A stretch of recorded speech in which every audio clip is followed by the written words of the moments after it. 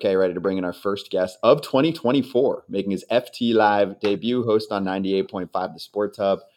Actually worked together for a little bit of time back in the day at MLB. Tony Massarotti joining us right now. Tony, how you doing? Great to have you on.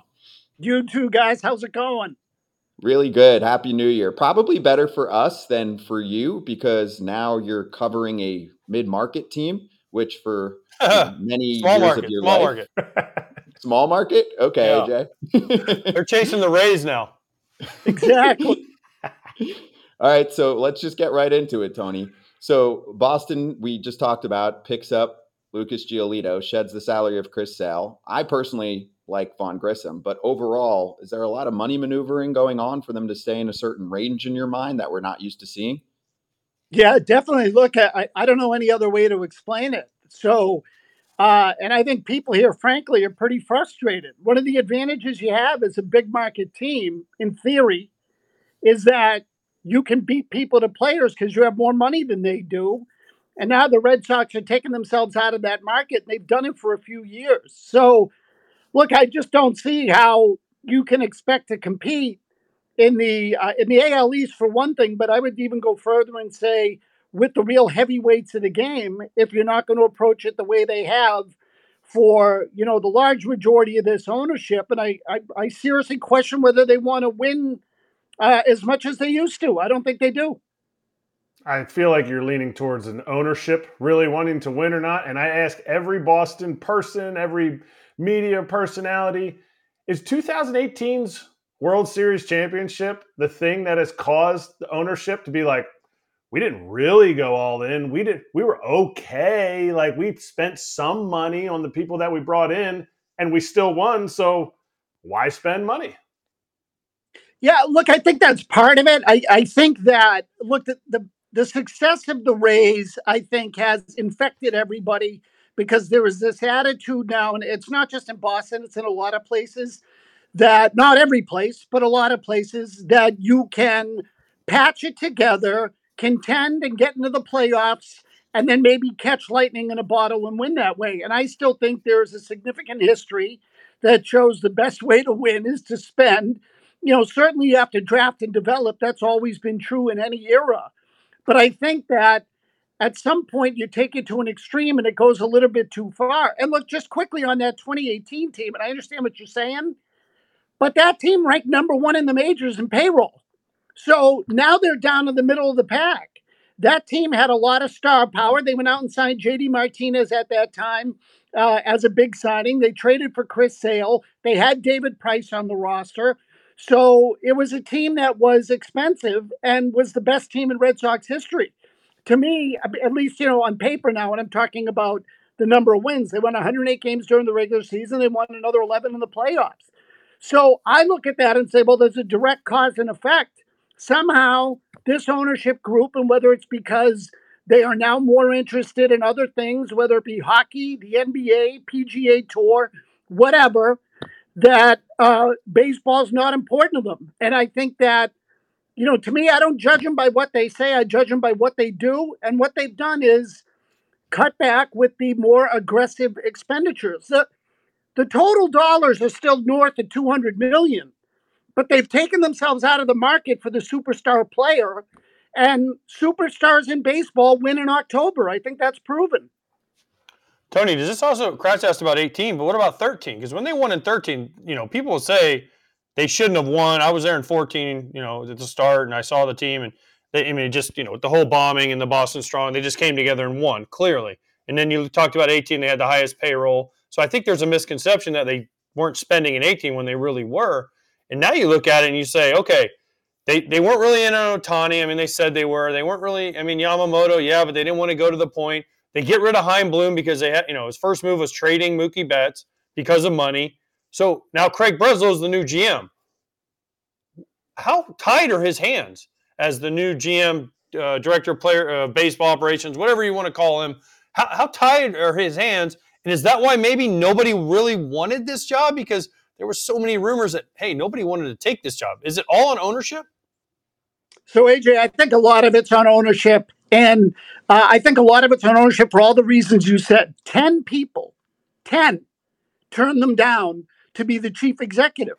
Now, say what you will, okay? So, but Boston is still one of the preeminent franchises in the game. It's not the Yankees, it's not the Dodgers. But if you wanted to compare, I just think there are certain franchises in those crown jewels, and I think the Red Sox are one of them. Red Sox, Dodgers, Giants, Cubs, Yankees. These are the teams that every year lead the major leagues in road attendance. And I've always thought that that was a really important statistic because it speaks to a fan base around the country, and it also speaks to a team or a franchise that fans will go out to see. And I think now they've really kind of stained the identity of the franchise. I keep going back to that number. 10 people said thanks, but no thanks. We don't want to run the Red Sox. Part of that is the spending. Part of that is the fact that they've swapped out general managers and chief executives like their utility players over the last 10 years. So Alex Cora is now working with his third GM. And let's not forget, he was suspended for a year in there as well. So my point being that, they're changing GMs constantly. It doesn't feel like there's any cohesion or long-term plan. They just react to what happened in the most recent year or two. And I think that there is a little bit of a difference between Chaim Bloom and between Craig Breslow in that Bloom had the chance to trade away Chris Sale and didn't do it. Breslow did. Now, maybe he got more than Chaim Bloom wanted at that point in time, but I think that Breslow has a little bit more conviction, and frankly, has more guts than Chaim Bloom did. But I think the core philosophy is being set by ownership. I think that they are hiring people that they know will implement the plan they want implemented, which is that Tampa Bay model. And in a place like Boston, I just think that stinks. Tony, they're not the Rays. They're the frickin' Red Sox, okay? And remember, don't all the Red Sox fans miss the days when the Yankees would go sign somebody? Oh, and the Red Sox would answer by signing somebody, and then the Yankees would sign. And it was just back and forth. It was like ping pong, right? The Yankees signed Matsui. Oh, the Red Sox signed Manny Ramirez. Oh, the Red Sox signed him. Oh, the Yankees signed this guy. It was awesome for baseball. And now for the Red Sox to operate like a small to mid-market team is unbelievable to me.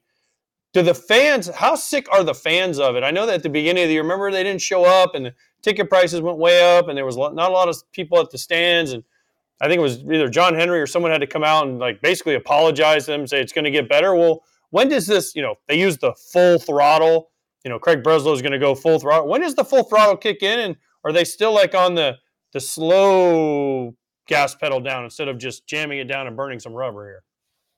Yeah, AJ, I think the full throttle thing is a myth. So I think they wanted to sell people a bill of goods there, make them think that they were going to go out and throw $350 million at Yamamoto. And by the way, I have not seen anywhere from anyone who covers the team any sort of indication of what the Red Sox offered to Yamamoto. And I say that because to me, that's a bad sign if you're a Red Sox fan. If the Red Sox had offered $350 million and said they would leak that, they would let you know, hey, we wanted the player, we offered him the most, but they didn't do that here, which tells me they weren't even close, or he didn't want to come here, or both. And I will look at either one of those things or all of them and say none of them are a good reflection on the franchise. If he didn't want to come here, why not? If they didn't want to spend the money, why not? And with regard to the things that you're talking about, people are frustrated. They're upset. So there are a couple of things that work against the Boston baseball fan right now, one of which is the ballpark. Because last season, the Red Sox attendance from the year before was basically flat. Now, I also think that is a bad sign because much of baseball last year went up in attendance because of the rules changes and people were more optimistic about the direction of the game. Here it stayed flat from a year in which the attendance was a disappointment. So they're down about 500,000 fans from where they were a couple of years ago, but they're still going to sell a lot of tickets because of the ballpark. So if you looked at any of the weekend series here a year ago, whether it was against the Dodgers, the Mets, the Braves, even the Rangers, who were here on 4th of July weekend, a lot of people traveled to Boston to see their team play and were willing to buy tickets, which are now more affordable, because they'd never been to Fenway Park. So the Red Sox are still selling tickets. They're just not selling them to New Englanders like they used to. And to me, that's a dangerous game to play. Not to mention that television ratings for the Red Sox peaked back in 07. I don't know whether you guys get into the nuances and the nitty gritty of TV ratings, but at that time, the Red Sox number, just to give you perspective, was a 12, which is astronomical. It's an astronomical local TV number for baseball. They averaged a 12 in 2007. This past season, they were under a 3. So in 15 years, those ratings have dropped by 75%. And what they're doing now is not going to generate any kind of interest. I can tell you that. And Tony, we do get into those numbers, and I think that's a long-term baseball problem because on that side, it's not just the Red Sox, and there are many teams that have looked like they're in even more trouble with some of the regional network deals that are going on right now. So I want to ask you more about the pitching and the Giolito signing for them, because I know you commented on what that means because it wasn't a long-term deal. And even if Giolito has this incredible season, it just gets way more expensive and he goes back to free agency and you don't get to keep him. So what do you think about that signing? Plus the fact that in addition to the full throttle statement, this team, I felt like made a promise that you were going to look on paper and say, oh, this is a significantly better pitching staff and starting staff that will be able to support their relief pitchers better because nobody gave them innings last year. I think they got a long way to go to prove that. Oh, I couldn't agree more. Really, again, I can't tell you how disappointed I was to see it. He gave up 41 home runs last year, and I'm not telling you that Giolito is a complete stiff. So I'm just telling you that I think in the grand scheme of things, you're talking about a guy who's been relatively mediocre if you take the whole sample for the entirety of his career. The one thing you can say about Giolito is that if you look over the last 5-6 years, he's basically made his starts, which is good. I mean, you always want that. I criticize the Red Sox for not going after guys who are healthy because healthy pitchers cost money. But in the same breath, what advantage is there for them in this deal if he pitches well? The answer is none. They don't keep him. It's a one and done. And they've been playing this game now, which gets back to, one of AJ's points, but they've been playing this game now over the last few years where, well, let's go out and buy lottery tickets in the free agent market. Let's go out and try Garrett Richards or James Paxton or Corey Kluber. We'll sign them all to one-year deals for $10 million with maybe an option or a dual option or a vesting option. And then the player has the choice. And that way, if the guy stinks because he gets hurt because he's coming off of injury, we don't have to pay him as much. And in the case of those first 3 guys, they basically all counted $10 million a year for 3 years against the luxury tax, and none of them were worth it. So now they go out and sign Giolito, and the price has gone up because it goes up all the time. So now they're into the $20 million range on what is effectively a one-year deal. It only becomes a multi-year deal if Giolito wants it to be a multi-year deal, which means that he will have come off a bad season. So, they just want to sign these one-year deals to mitigate their losses. And I call me silly, but I look at teams and I say, as a fan, what I want is my team to stop at nothing, within reason, to win. That's what I want. I want winning to be the priority. I recognize there's a budget. I know they can't spend $350 million every year. But what I do know also is that the Red Sox can spend more. And they've chosen a safe, they've chosen the path of mediocrity versus trying to contend for championships. And I think every fan here should be frustrated with that. So what's the move? What's the move that's going to get the chowder? That's going to get the chowder hot. That people are going to be like, I'm coming out to Fenway. The true people, the people that have been around the park for a long time. So I don't know that there is one at the moment. To me, the guy was Yamamoto. That was the guy, and that's the guy. To me, he made all the sense in the world for them, as he did for everybody, because he's 25. So how often are you going to get a chance at a 25-year-old, in theory, ace? And I'm not telling you it's perfect. They always come with questions. But every report on this guy is good. The age is good. He's a front-end guy. They need front-end pitching.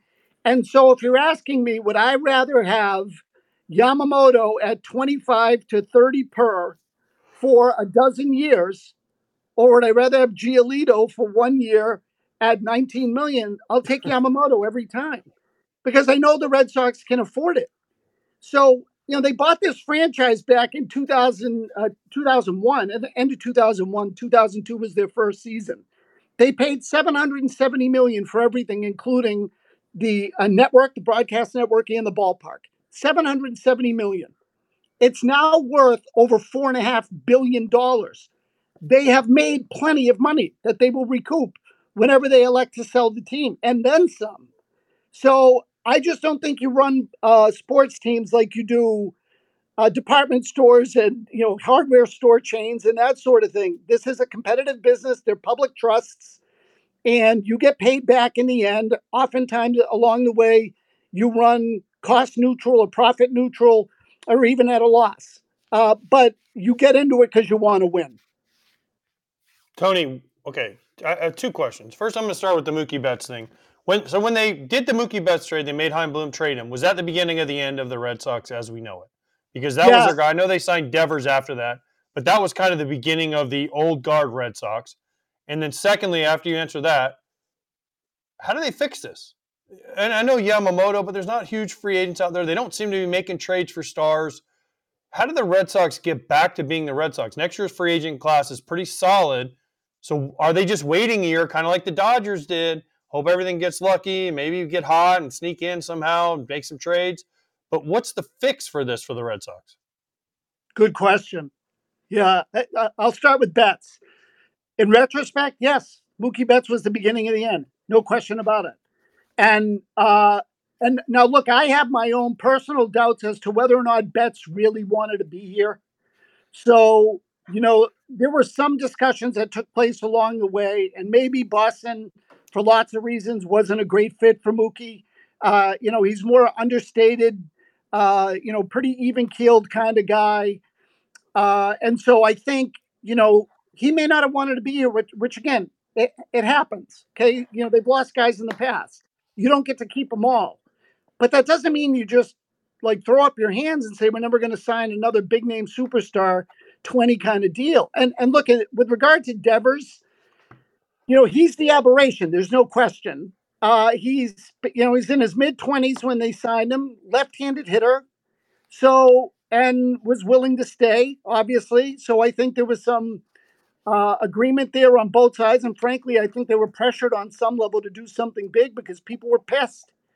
So, I can tell you this. I've lived here my whole life. I covered the team for about 15 years. I missed your year, AJ. I was out before then and have now gone into a different branch of the media. But, I've been a Red Sox follower my entire life. I have never been as disheartened and had less confidence and faith in the franchise as I do right now.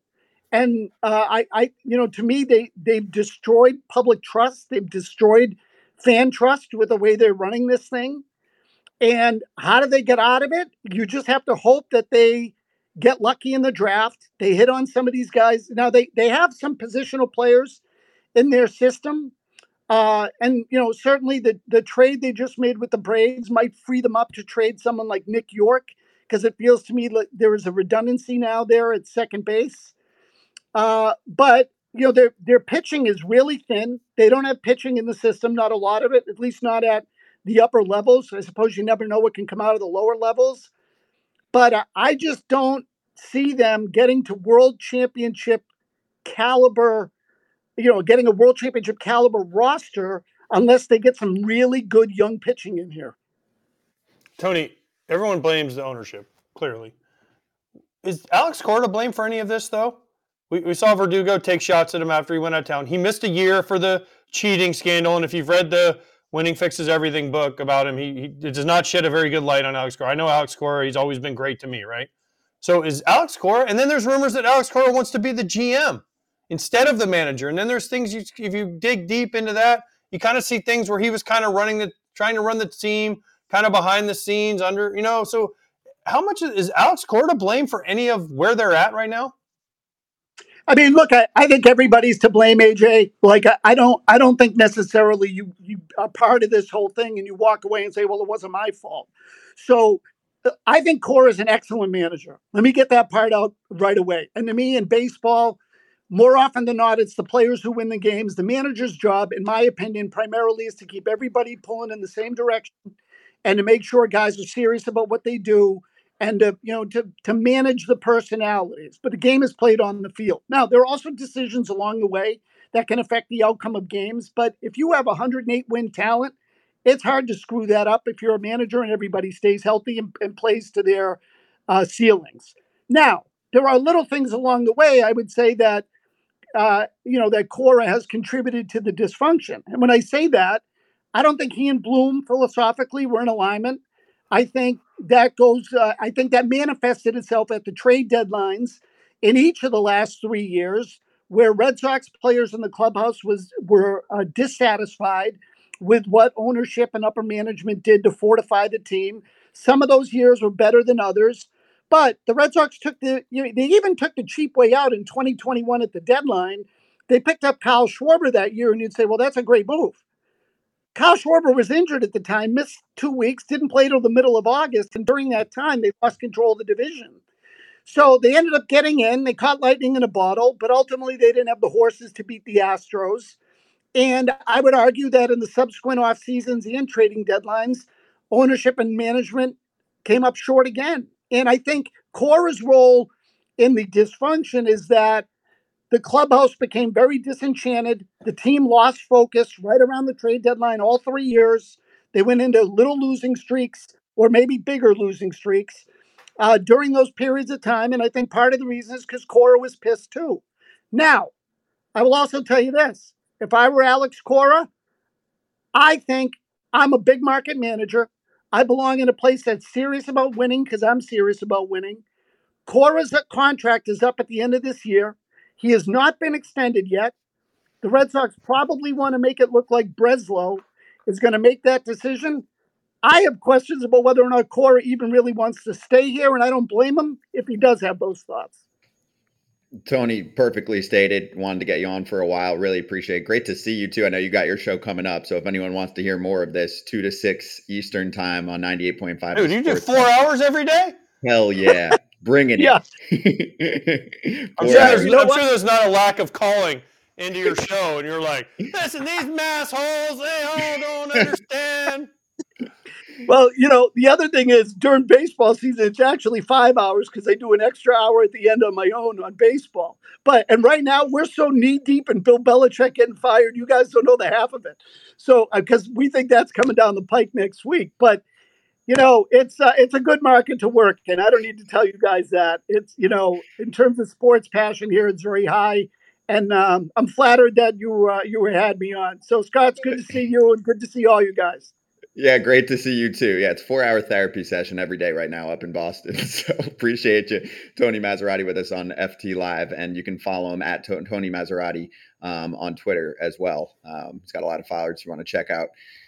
Just full, clear transparency, honesty, bringing it every day. It's guys like Tony that you need up there who holds dudes accountable. And I have some of the questions that I saw in the chat are Braves related, so I figured I'd save those since we do have Dave O'Brien coming up pretty soon. Dave O'Brien's no Mark Bowman.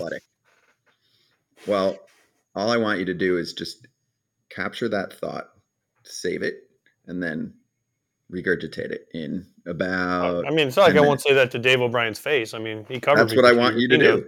He knows that. I tell him that every time I see him. Mark Bowman's also Dave. Yeah, Mark Bowman's also twice the size of Dave O'Brien. Poor man's Dave O'Brien. But Dave O'Brien drives his motorcycle into the park every day. He walks into the clubhouse. He's got his helmet under his arm. I got to ask you a question. Let me put my motorcycle helmet down my leather jacket before I can ask you my question. Is that a flex? I mean, apparently for him it is. He might have his own walk-up music. All right, let's get back to some more signings, though. Let's hit the hot corner while we have a few minutes before we get back to the Braves. Let's start with the catcher position. Martin Maldonado to the Chicago White Sox. to work on improving what was a really terrible defensive team. And there it is, 1 year, $4 million, and there's a vesting option for 2025 for $4 million. So potentially a $2 million deal for Maldi. The Astros move on from him. They loved him. Their fans did. Their organization did. The bat really, really declined this past season, and they've got Yainer Diaz, who they feel really good about, and he is, I would say, at least at the moment, a bat first catcher, but should be able to handle the position. So Maldi moves on, and we got to go with you first on this one, AJ. Do you feel did the fans love Maldonado? The fans didn't love Maldonado. They wanted Diaz. Trust me, I did this past season. I'm saying overall over this past. Oh yeah, I mean, of course, he was lot. great for him, but they wanted him out. Trust me, the fans wanted him out. The front office wanted him out. There was one guy that was in his corner the whole year. It was Dusty Baker, and Dusty Baker kept running him out there for his pitchers. Verlander wanted him. Framber Valdez wanted him. Christian Javier wanted him to catch him. But trust me, if it was up to the front office, Martin Maldonado would have been the backup, and Yainer Diaz would have been catching every day. So that's not really. But listen, for the White Sox, it's a great move. They got nothing to lose. They're not going to be very good this year coming up because they just don't have the horses, and they're kind of in the middle of they won't call it a rebuild, but it is what it is, with a new front office and everything, new coaching staff, new kind of everything other than the manager. But my question is, who did the White Sox have before this? They had Max Stassi, okay, Corey Lee, who they're high on, but he was 5 for 65 last year. I mean, 5. Those are Eric Kratz kind of numbers with 20 punch-outs right there. Ooh. So, I mean, listen, yeah, Maldonado's a great signing, and if he works out really well for him, guess what they can do for him in July? They can trade him to a contender. The thing that's most surprising about this to me is Maldonado, you would have thought would have signed with a contender, but the White Sox can offer him two things. One, the chance to play every day, which is huge when you're a free agent, and if you want to keep playing, you got to get those at-bats and rack up the numbers. And two, a chance to just go and try to lead a young staff and prove your worth again. So it goes back to numbers and playing and then proving your worth. So I think it's a good sign. And also, Martin Maldonado is from where? Puerto Rico. Where's Pedro Grifol from? Puerto Rico. Not saying that had anything to do with it, but it might have had something to do with it. Miami. Pedro Grifol from Miami. He loves Martin Maldonado, and he doesn't exactly know what's going on there. So Martin will take the reins that I think that team needs to take their pitching staff, whatever it ends up looking like, to the next level. They have a lot more problems than catcher. I think Max Stassi will get the bulk of the time, but I think Martin Maldonado was not going to get essentially a 2-year deal for $8 million from anywhere else. Victor Caratini, I think, got 2 years, $12 million. And Martin Maldonado has a lot more rings on his finger than Victor Caratini does. So I think it's great for Maldonado, but I think I don't know, he might be a chandelier in a haunted house going to the White Sox, because he's going to look at what's going on there and be like, what? I got 2 years of this? But like you said, he could get traded. Again, rarely do you trade starting catchers at the trade deadline as much as teams will want starting catchers, because everybody, including Astros fans, wanted him out, because I know about hitting 191. Just like AJ said, fans want you out. They think they can find somebody else who plays once every 5 days. But if he goes somewhere else and is the backup, he can lead another team to the World Series. True.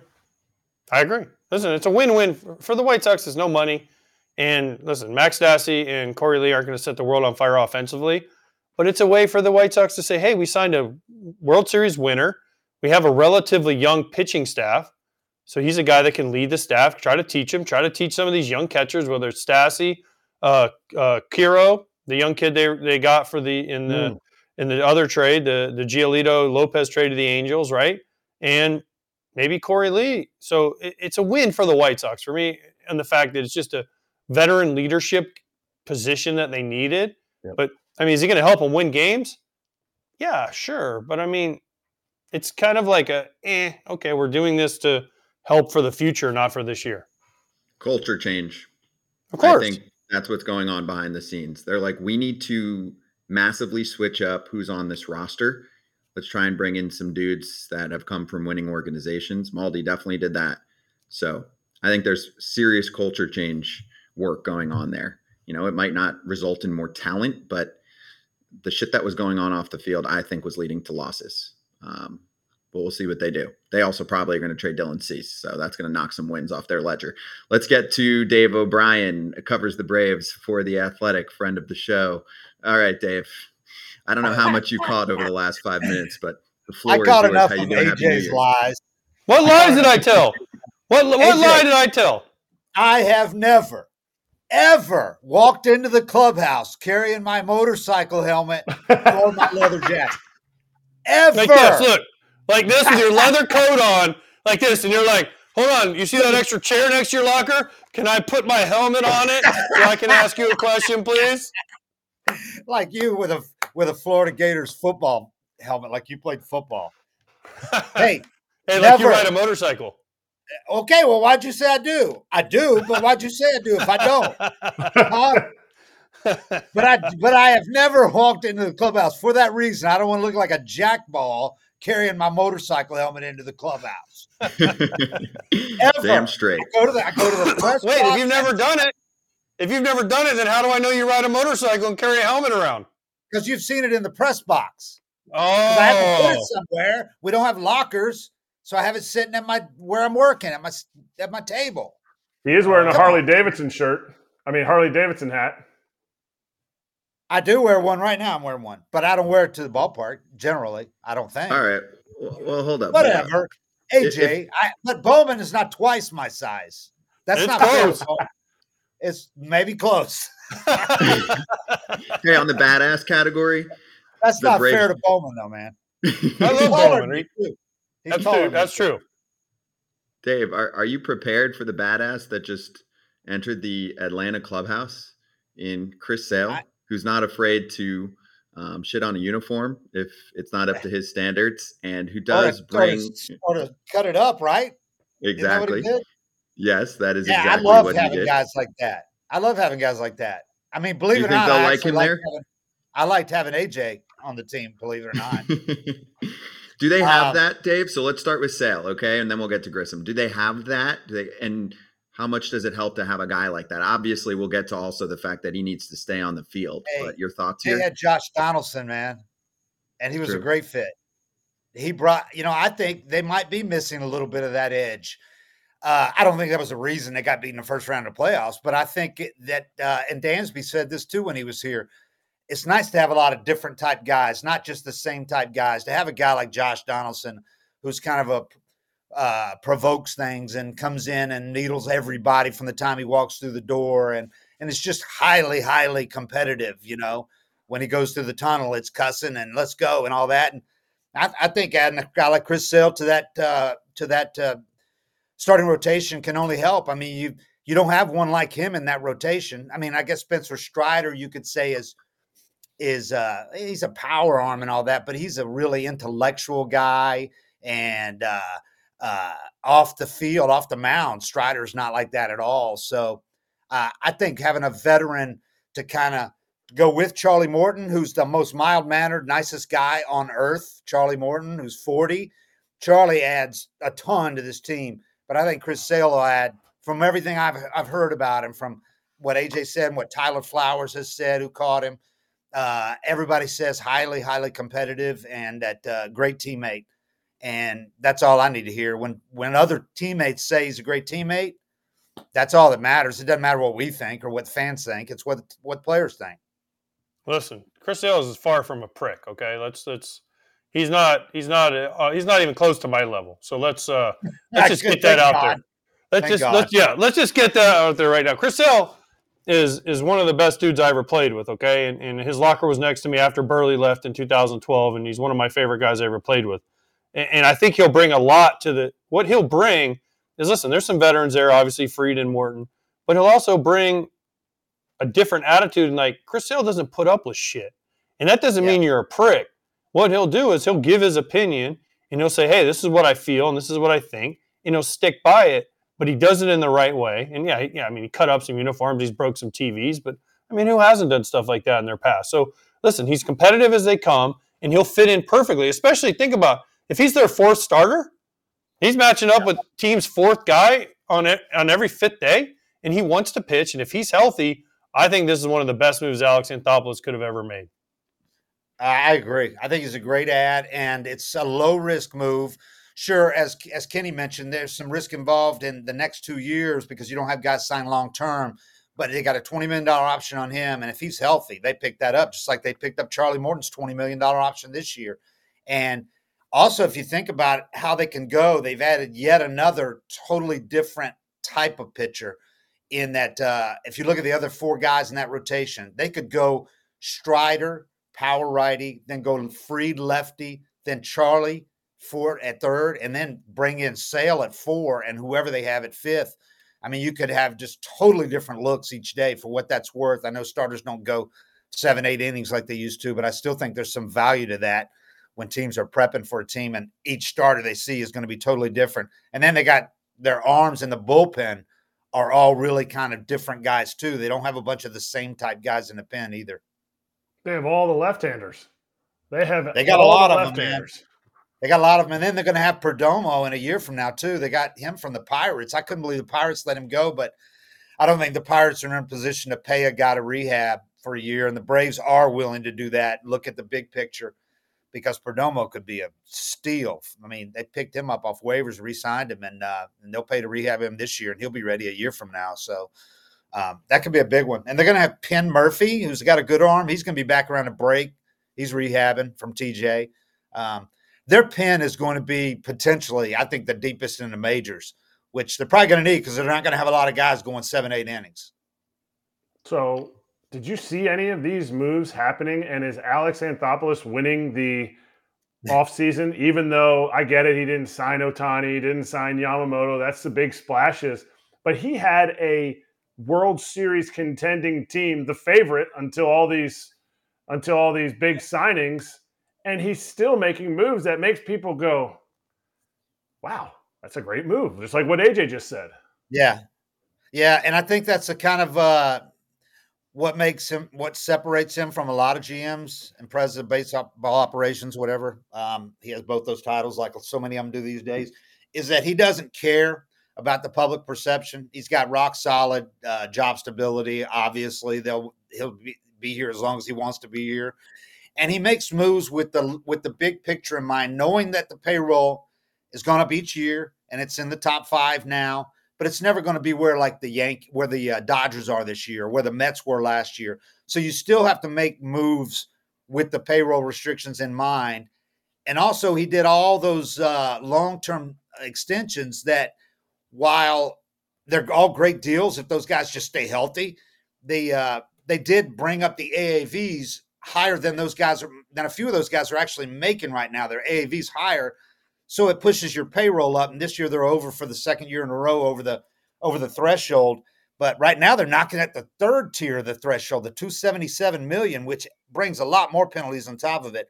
But they can stay under that. But my thing about Alex is that he just makes these moves with always a long-term plan in mind. He's not a guy at the end of his career who's just trying to win a World Series at any cost this year. Yeah, he's trying to win a World Series, but he also knows they have to be ready for what's down the line, which is why they got all those young guys like Austin Riley and Michael Harris and Acuna and all of them they signed so early, knowing that there's very little risk involved as long as they stay healthy and you're set up for the long term. All they have to do is fill left field. And if Kelenic, plays the way he showed he could last year in the first 45 games, if he plays like that, they've got left field covered for the next several years. If not, they'll go out and fill that in the future. But pitching is really the only area where they have to, starting pitching in the future where Alex has to kind of spackle over and make some good additions because he's put together a team that should be great for 5 years at least. So we're not talking about a team that's like hoping to make the playoffs. We're talking about, are they adding pieces that will win them the World Series, get past the Phillies? Why you said they can't spend like these teams? Why not? I've seen the battery. We had Sal Fasano on here talking about. They can if they want to. I mean, if they want to. So you said they can't. Why can't they? Because they have self-imposed budget restrictions. And by who? The ownership? By ownership, by Terry McGurk, who's kind of the liaison, who is the de facto owner because he makes those kind of decisions.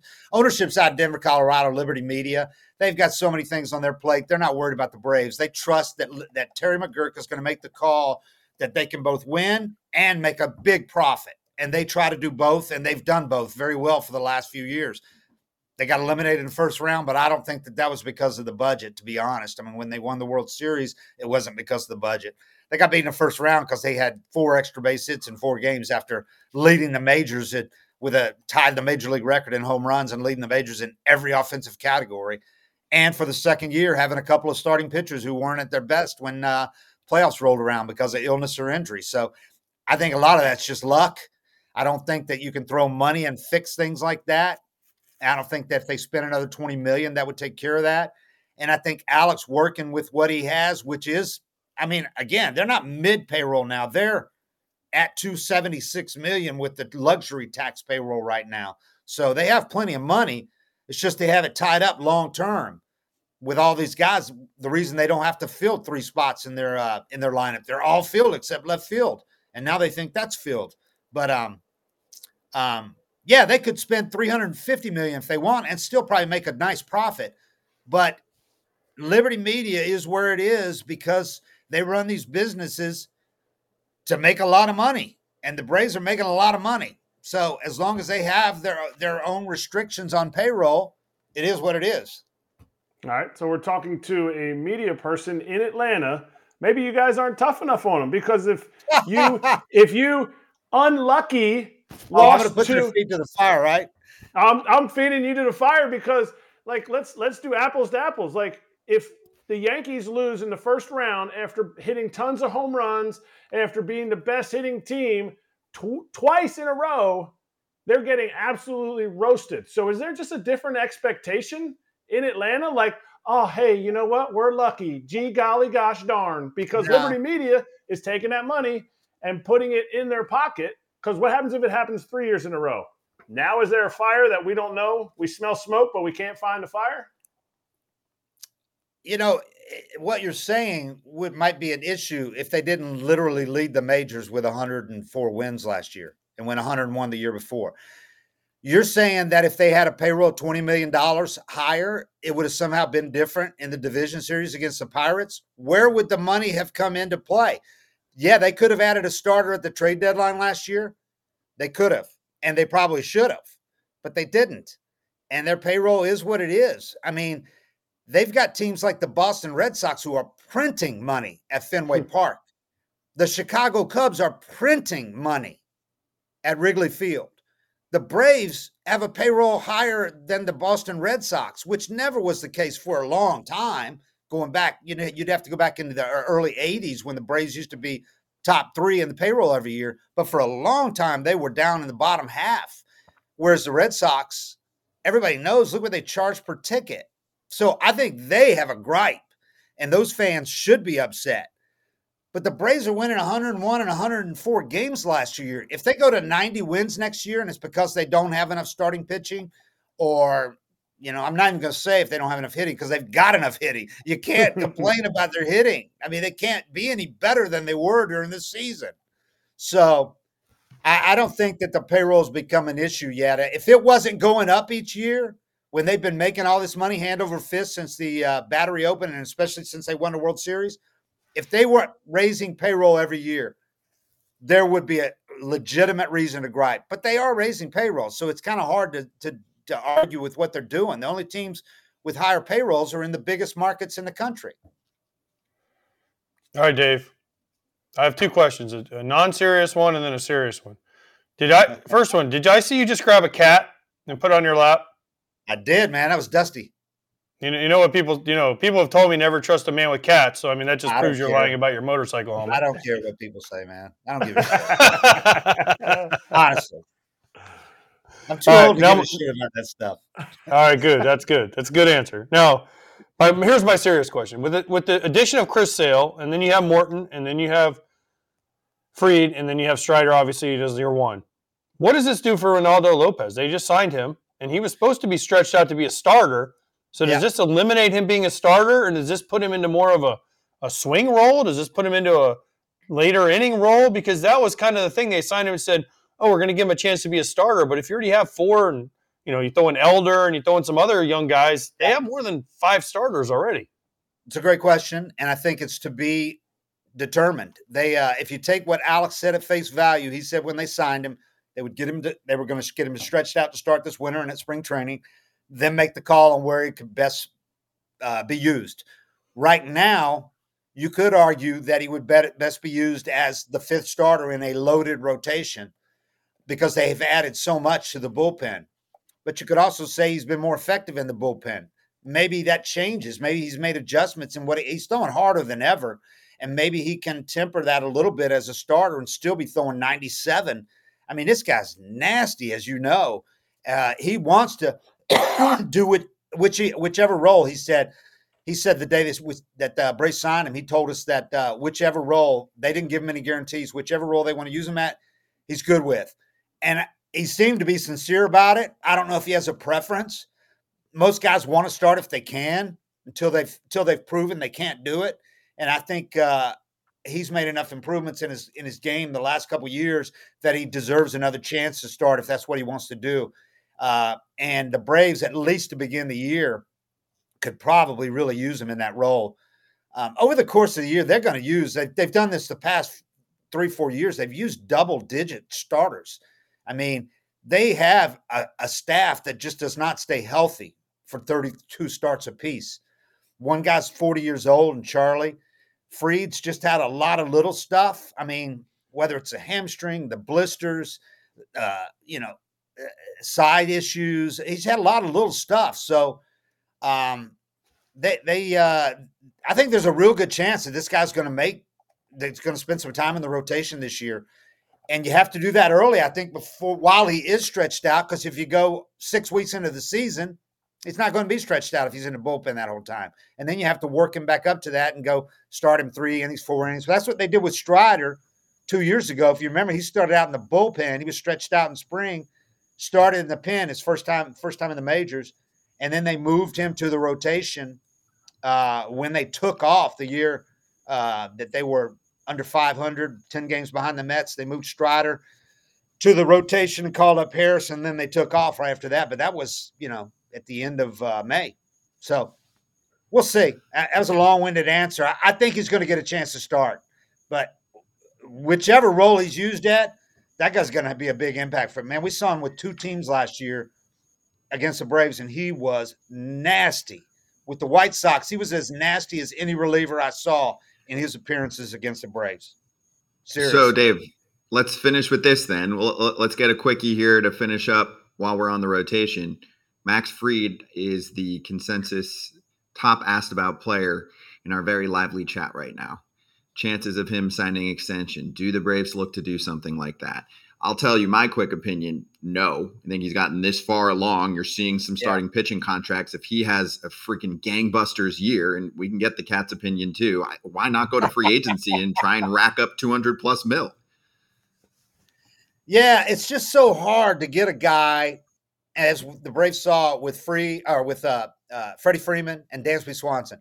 It's so hard to wait this long, and they made an effort, whether it's a cursory effort, if they made a legitimate effort, I'm not quite sure. But it's hard to wait this long and expect a guy to sign because now he's taken on all that risk the last couple of years. What are you offering him, really? I mean, his only gamble now is that he can have a decent year this year, because if he waits, he's going to get a hell of a lot more money at the end of a year, of a typical Max Fried year than he's going to get by signing with the Braves now. And he's taking on the risk, He could have blown his elbow out the last year or his shoulder. And he took on the risk that time because the Braves didn't sign him long term. So I'm not going to blame the guy at all if he decides now to go, whether it's back to the West Coast or anywhere else. I know the Braves like to keep him. I know the fans love him. We all love having him here. But he's also going to be 30 years old as a free agent because he kind of was a late arrival and had his career delayed almost 2 years by this first Tommy John. Well, he's only had one Tommy John, but by Tommy John surgery. So it really puts him in a bad spot, and I don't blame him. This is going to be his one probably really big payday He hasn't had a huge payday yet. He's gone year to year. So I would say less than 50-50, and I say that, and Alex could do it this afternoon, just the way Alex operates. He's so covert, man. But I would say at this point, we've really come a long way to be expecting to sign him long term. Yeah, agreed. Agreed with all of that. I mean, I think he should. I think he's going to have a big year, and I think he's going to go to free agency and cash the hell out. So at DOBRIENATL, you can read all his work in The Athletic. Always great to have you on, Dave. Appreciate you, man. I won't spread any lies. The AJ's just coming in hot. He wasn't even the hardest on me today. It's Kratz, man. Kratz was. That's right. That's right. Yeah. Call it soft in the Atlanta market, man. Yep. All that BS. When's the last time the Yankees won a World Series? I'm a Phillies fan. Yankees won one. Hey, the Yankees won one after the Phillies have. True. Oh, yeah, 2009. You're right. True. Hey, by the way, OP. The Yankees even went to the World Series. Yeah. You know? So all that holding their feet to the fire ain't working.